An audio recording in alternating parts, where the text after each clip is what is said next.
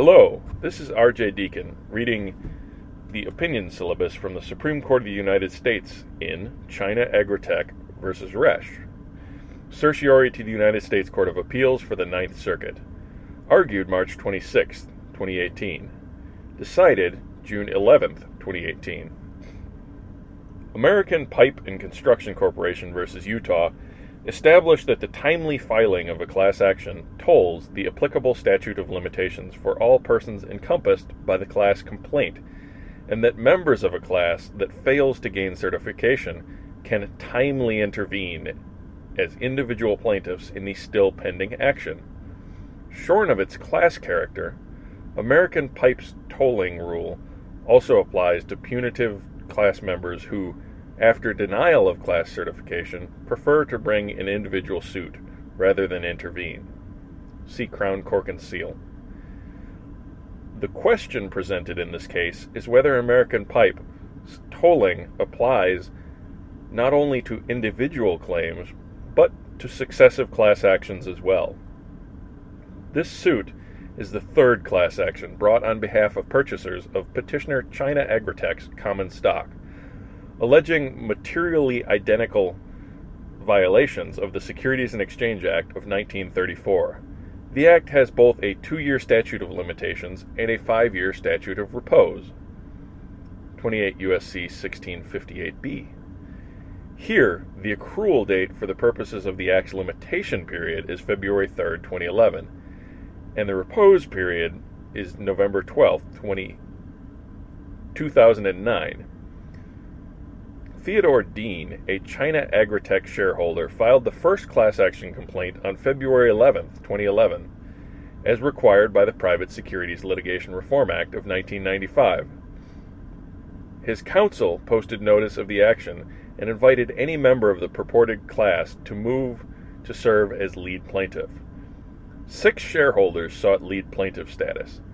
On May 3, 2012, the district court denied class certification. The action settled in September of 2012, and the suit was dismissed.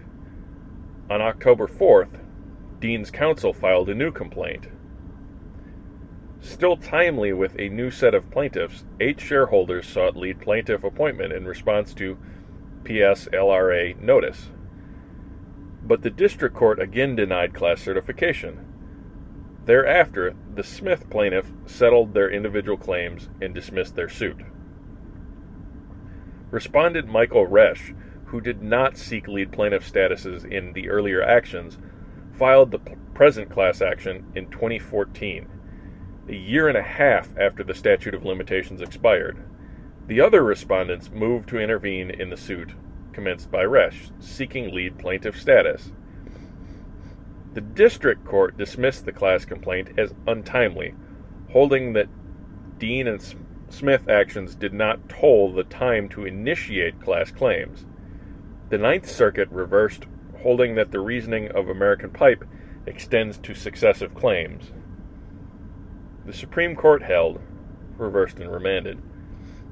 Upon denial of class certification, a private class member may not, in lieu of promptly joining an existing suit or promptly filing an individual action, commence a class action anew beyond the time allowed by the applicable statute of limitations. American Pipe and Crown and Cork addressed only punitive class members who wish to sue individually after class certification denial. The efficiency and economy of litigation that support tolling of individual claims, American Pipe, do not support maintenance of untimely successive class actions, such as the one brought by Resch. The economy of litigation favors delaying individual class claims until after a class certification denial. With class claims, on the other hand, efficiency favors early assertion of competing class representative claims. If class treatment is appropriate, and all would-be representatives have come forward, the district court can select the best plaintiff with knowledge of the full array of potential class representatives and class counsel. And if the class mechanism is not a viable option, the decision denying certification will be made at the outset of the case, litigated once for all would-be class representatives. Federal Rule of Procedure 23 evinces a preference for preclusion ultimately successive class actions by instructing that class certification should be resolved early on.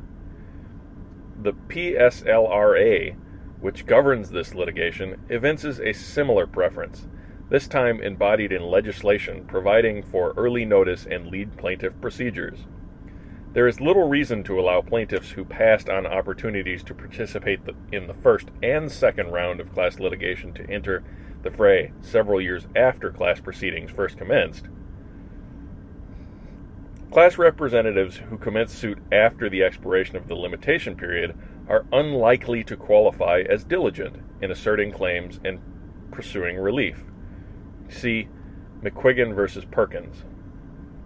And respondents' proposed reading would allow extension of statute of limitations time and time again, as each class is denied certification.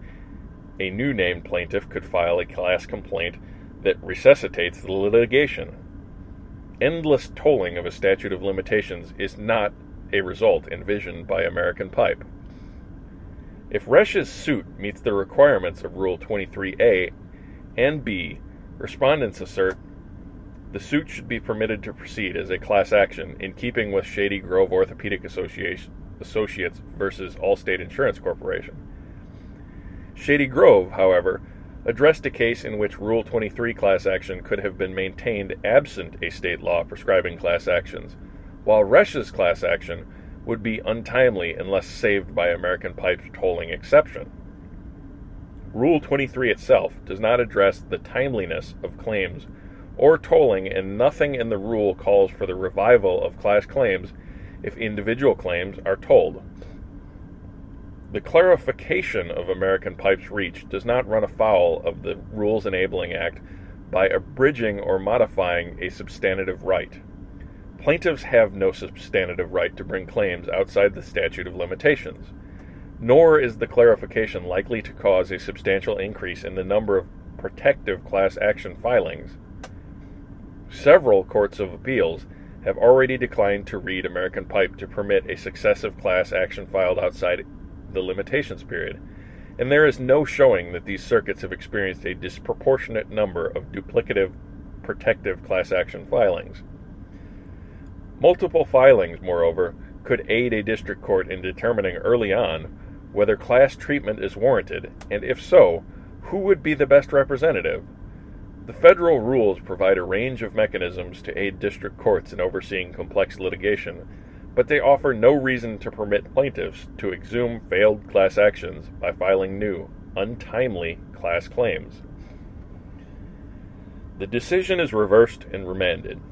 Justice Ginsburg delivered the opinion of the court, in which Chief Justice Roberts and Justices Kennedy, Thomas, Breyer, Alito, Kagan, and Gorsuch joined. Justice Sotomayor filed a concurring opinion in the judgment. Thank you for listening.